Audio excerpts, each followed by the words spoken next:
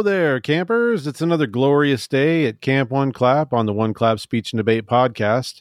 I'm your camp director and host of the One Clap Speech and Debate podcast, Lyle Wiley.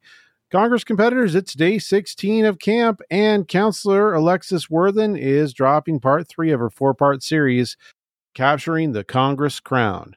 This week's episode is called Speaking to Success. Don't forget to check the One Clap socials for today's social media challenge topic. Sure has been a lot of fun to see everyone's posts.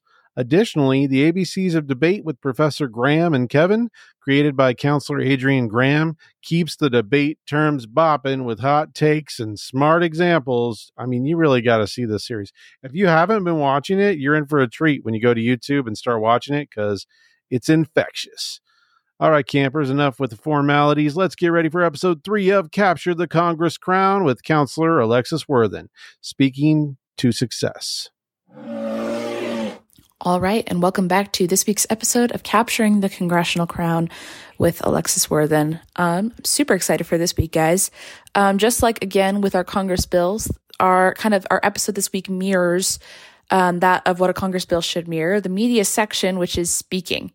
So today we're going to be doing a deep dive into that and just, talking about some general finer points that I think will ultimately really boost your performance in what Congress and kind of what a speech like that is supposed to be. Something that I think people really get tripped up on is how fast Congress speeches actually go. They are 3 minutes to 3 minutes and 10 seconds. 3 minutes and 10 seconds is like the hard amount of time that you have. But today we'll be kind of going over that. So we'll be not necessarily speaking to like authorship or sponsorship bills. We've already covered that. But we're going to be talking about kind of what you'll be spending most of your time doing is making affirmative or negating speeches. So let's dive right in. So if you're called on to speak, well, actually first, let's talk about something that's really important to me. Okay, here's the deal. A lot of the times, Congress can get held up because people don't have speeches prepared on the next bill or whatever. So people pitch a fit because they need to speak on that bill, and that's the only bill that they can speak on. And so we spend an entire hour and a half, almost 2-hour session just on a singular bill because that's the only one people prep for. Here's the deal. I understand, people panic and, they want to be able to speak on a bill that they prepared on. That's fine. I get that. I totally understand. But there is a lot of extemporaneous speaking that you should be able to do in Congress. My biggest advice, especially if you're a novice starting out in Congress, don't go right away into Congress. Hear me out. Okay. You have half a season to really kind of figure out what you want to do. And if you already know that Congress is something you want to do, hold up, take a pause. Instead of doing Congress at one tournament or whatever, do extemp. I do extemp on my own. That's the event that I've gone to nationals twice in. So I am a little bit biased to extemp, but I think genuinely it is the one event that can prepare you for everything. And we've talked about this before, but I think that if you are incapable of being able to prepare a speech because the round is functioning quicker than you thought it would, or you want to, debate on something else, if you are incapable of preparing a speech quickly and having a decent speech, it doesn't have to be your best speech ever, but I think sometimes the pressure certainly I've made my better speeches on the fly, on the cuff.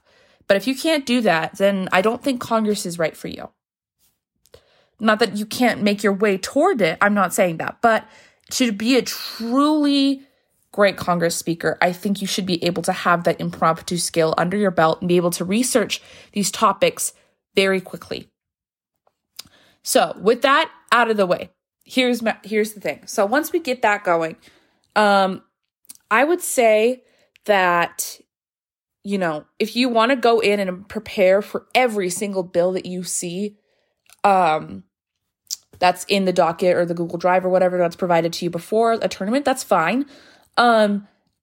I do think that will kind of like makes it really hard for you to be able to like actually do what you're supposed to be able to do in Congress is because it's a debate. It's a debate event. And you're supposed to be able to respond to unique attacks. And that's how Congress gets so boring, is because people talk about the same frigging stuff because that's all they prepare for, is to talk about two main points on each side. And then people just go back and forth on these 2 points. That's how Congress gets boring. So either be able to speak extemporaneously based on, the NSDA refers to it on an outline of notes rather than a word for word from a manuscript, or be using some chat GPT. Maybe like later in the year, I saw that a lot of people were using chat GPT in the round.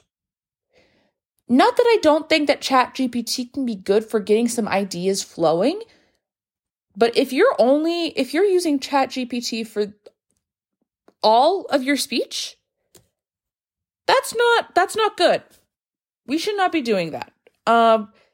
Never build up that habit. And I don't know if there's actual like rules prohibiting it right now, but why prepare yourself to like fail? Why be setting yourself up for failure by using ChatGPT? Because that's what it is. I would say that ChatGPT is a good way to get some ideas flowing, maybe. I would avoid using it at a tournament. At any time a judge can see you. That's my thing. If a judge can see you using ChatGPT, I think personally for me, I would rank you lower. That's just if I can see that. Yeah, but that's my thing. Anyways, so now that you've kind of like written your speech, you're prepared, you have your notes and you're ready to go. I don't think it's necessarily a bad thing to also be able to take your computer up with you. I think that's fine as well. Especially if there's a podium. If there's not a podium, it depends. But again, remember that you're doing this to some extent off the fly. And I think that's okay. And I think we can be bold and we can be brave and we can do it. So our speech. Okay, so we'll start off with the introduction first. Now, the introduction, that's maybe 15 to 30 seconds of your time. You open up and then you give your thesis or your, you're saying what you're going to have, and then you're going to give your main 3 points in your body. And then you're going to provide your impacts at the end as to why we ultimately should affirm your side. And then you go. That's it. It's 3 minutes of your time. So starting off with the introduction, a lot of the time people use quotations. Let's see, or AGDs, like, the road to hell is often paved with good intentions. There's green tea, there's white tea, and then there's reality. Or there's famous quotes from historical figures. And not to say that I'm not like above using quotations. I've used a couple in my time, not going to say that. I think if you're using a very obviously canned intro, or your quote does not have anything to do at all with what your speech is, then I automatically scratch that. And then I think that like that, if like an experienced judge is paying attention, then they're going to mark you off for that. I like to do either one of two things. I think a funny, good joke is so special. If like if you make me laugh as a judge in a Congress round, like that's so many points in your favor. I think my favorite joke that I ever told, I think Lyle actually judged me for this one because I remember reading his ballot about it. But we were doing a bill it was an NSDA bill about banning the use of like short haul flights, which would be disastrous, obviously. But we were doing this bill and I negated it, and I got up there and I started off with a Taylor Swift lyric, and I said, it's me, hi, I'm the problem, it's me. While Taylor Swift is a brilliant musician, she also agrees that it is a problem when it comes to celebrity jet fuels. And then I provided a statistic about, like, for example, Taylor, because she had the most, like, celebrity, use the most mileage on her jet, and then, like, a bunch of others. And then I turned it into, this is why we negate this bill, and also here's and I proposed a plan for a better idea, which is to ban celebrity jets, essentially. Would that work out in the long run? Maybe not. But again, Congress should be grounded in reality, but also we're in a vacuum. So kind of remember that as we go through it. But if you come up with a really good joke, that's huge points in your favor. If you can't come up with a joke, let's be honest. Sometimes you can't make a joke about like a really serious issue, like the Flint water crisis. That's always a big one. Don't make jokes about the Flint water crisis. Or if it's a shooting bill, like a school shooter gun control bill, don't make jokes about that. Don't go with my jokes. I would say statistics I think numericals always stick with people. It also is a short thing that judges can write down if they're like, taking notes during your speech, which is, I think, helpful too. Or like a mini story, nothing that's like longer than 15 seconds, but like making it a real world issue and allowing people to kind of place themselves in the shoes of real people experiencing an issue, and using that to kind of aid your speech is something that I think is really, really good. And kind of furthers up your impacts at the very end and your conclusion about as to why, and you can bring it back, and then your speech is all wrapped up in a nice little bow. Okay, and then you go in, you give your thesis. And so today we'll be providing 3 main reasons as to why we should negate this bill. And again, following that mini claim warrant impact kind of thing, right? Just again, that mini side. And that'll take that's 2 minutes or so. That shouldn't be really, so if you're doing like 15 seconds, you're at 2:15. I would honestly say you can go 2 minutes and 30 seconds on your body. I know often people are like rushing through. If you're rushing through a Congress speech, you're doing it wrong. You're not filibustering. We don't operate like that. But if you can provide just kind of key ideas and good, strong, universal argumentation that can stick with a lot of people, then you're good. And you don't have to really get into the nitty gritty and spread. If anyone's spreading on Congress, then I think they're doing it wrong. Spreading is for policy and parliamentary debate.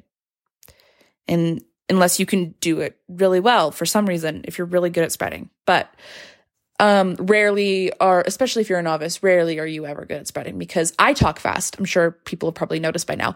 I talk really fast, and I have to remind myself to slow down. That is a frequent note that I get from my coaches.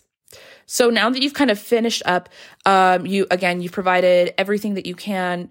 I would say numerically, I would have maybe 3 statistics. I would say 3 statistics per speech, maybe 3 to 5. I think numerical analysis and data is so important, but also I don't think it should be the point of a speech. If I hear like the phrase, now let me do a little math here. Let's do math. And you spend like a minute and a half talking about statistics, your judges are going to be lost and they're not paying attention to a single word you're saying. I promise. Especially if they're a lay judge. And no matter how like critical it is to your argument, I get it. But if you're spending more than 30 seconds doing math in your speech, you'll know what I'm talking about. But if you're spending more than 30 seconds doing math in your speech, then your judges will forget. But so you just make sure you balance out that like statistics.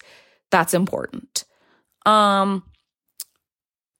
Yeah, I think that's it. Just remember to also signpost as well. I think signposting is super important. If you have a really clear structure in your speech, and your judges, again, like an extemp speech, your extemp speech like structures similar to how you would do that. That is so important. And that just like, it makes it so easy for someone to judge you, is to write down what exactly is in your speech. So we talk about my first point. My tag is peanut butter. Okay. I would say what your tag should be like 1 to 3 words. So my first tag is peanut butter. So now I talk about peanut butter and then I address everything. But moving now on to my second point of jelly. Now my jelly point, I just continue to affirm it. And then finally we all wrap it up with a nice little bow in my third tag, in my third point, which is bread. Now, bread is clearly the most important part, and blah, blah, blah, blah, blah. You get the point, right? Okay. So after that, you've brought it back to your AGD, summarized your key arguments, then you sit, and then you get cut off. We'll talk a little bit more about, time in your, in the CX, not the CX, apologies, in the PO episode. But essentially, my opinion, if you're going over 3 minutes, no one's paying attention to your speech after that. because everyone's counting down. Your judges aren't paying attention. They're watching, oh my gosh, is she going to go overtime? What's going to happen? Blah, blah, blah, blah, blah. Be wrapping it up at the very latest by 3:05. I think that like just that clear, you filled your time, but you didn't toe the line of people paying attention. You've maximized your time, and now you open yourself up to cross-examination.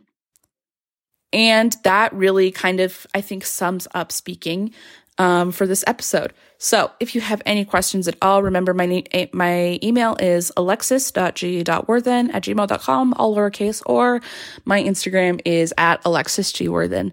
It's been a super fun week. I love talking about speaking. If you have any questions at all, please don't be afraid to reach out to me.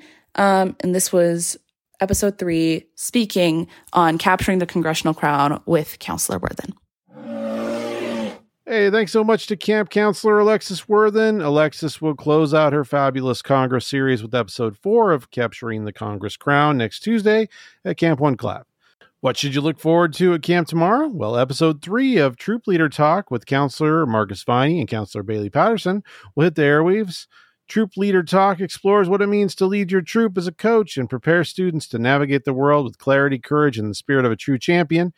Also, Counselor Adrian Graham will drop yet another fire episode of Professor Graham and Kevin's ABCs of Debate. Remember, social media challenges are live for every day of camp this August. And until tomorrow, campers, I'm a little bummed. I went to find a camouflage tent the other day, but I couldn't find any. For Camp One Clap, this is Camp Director Wiley, signing off.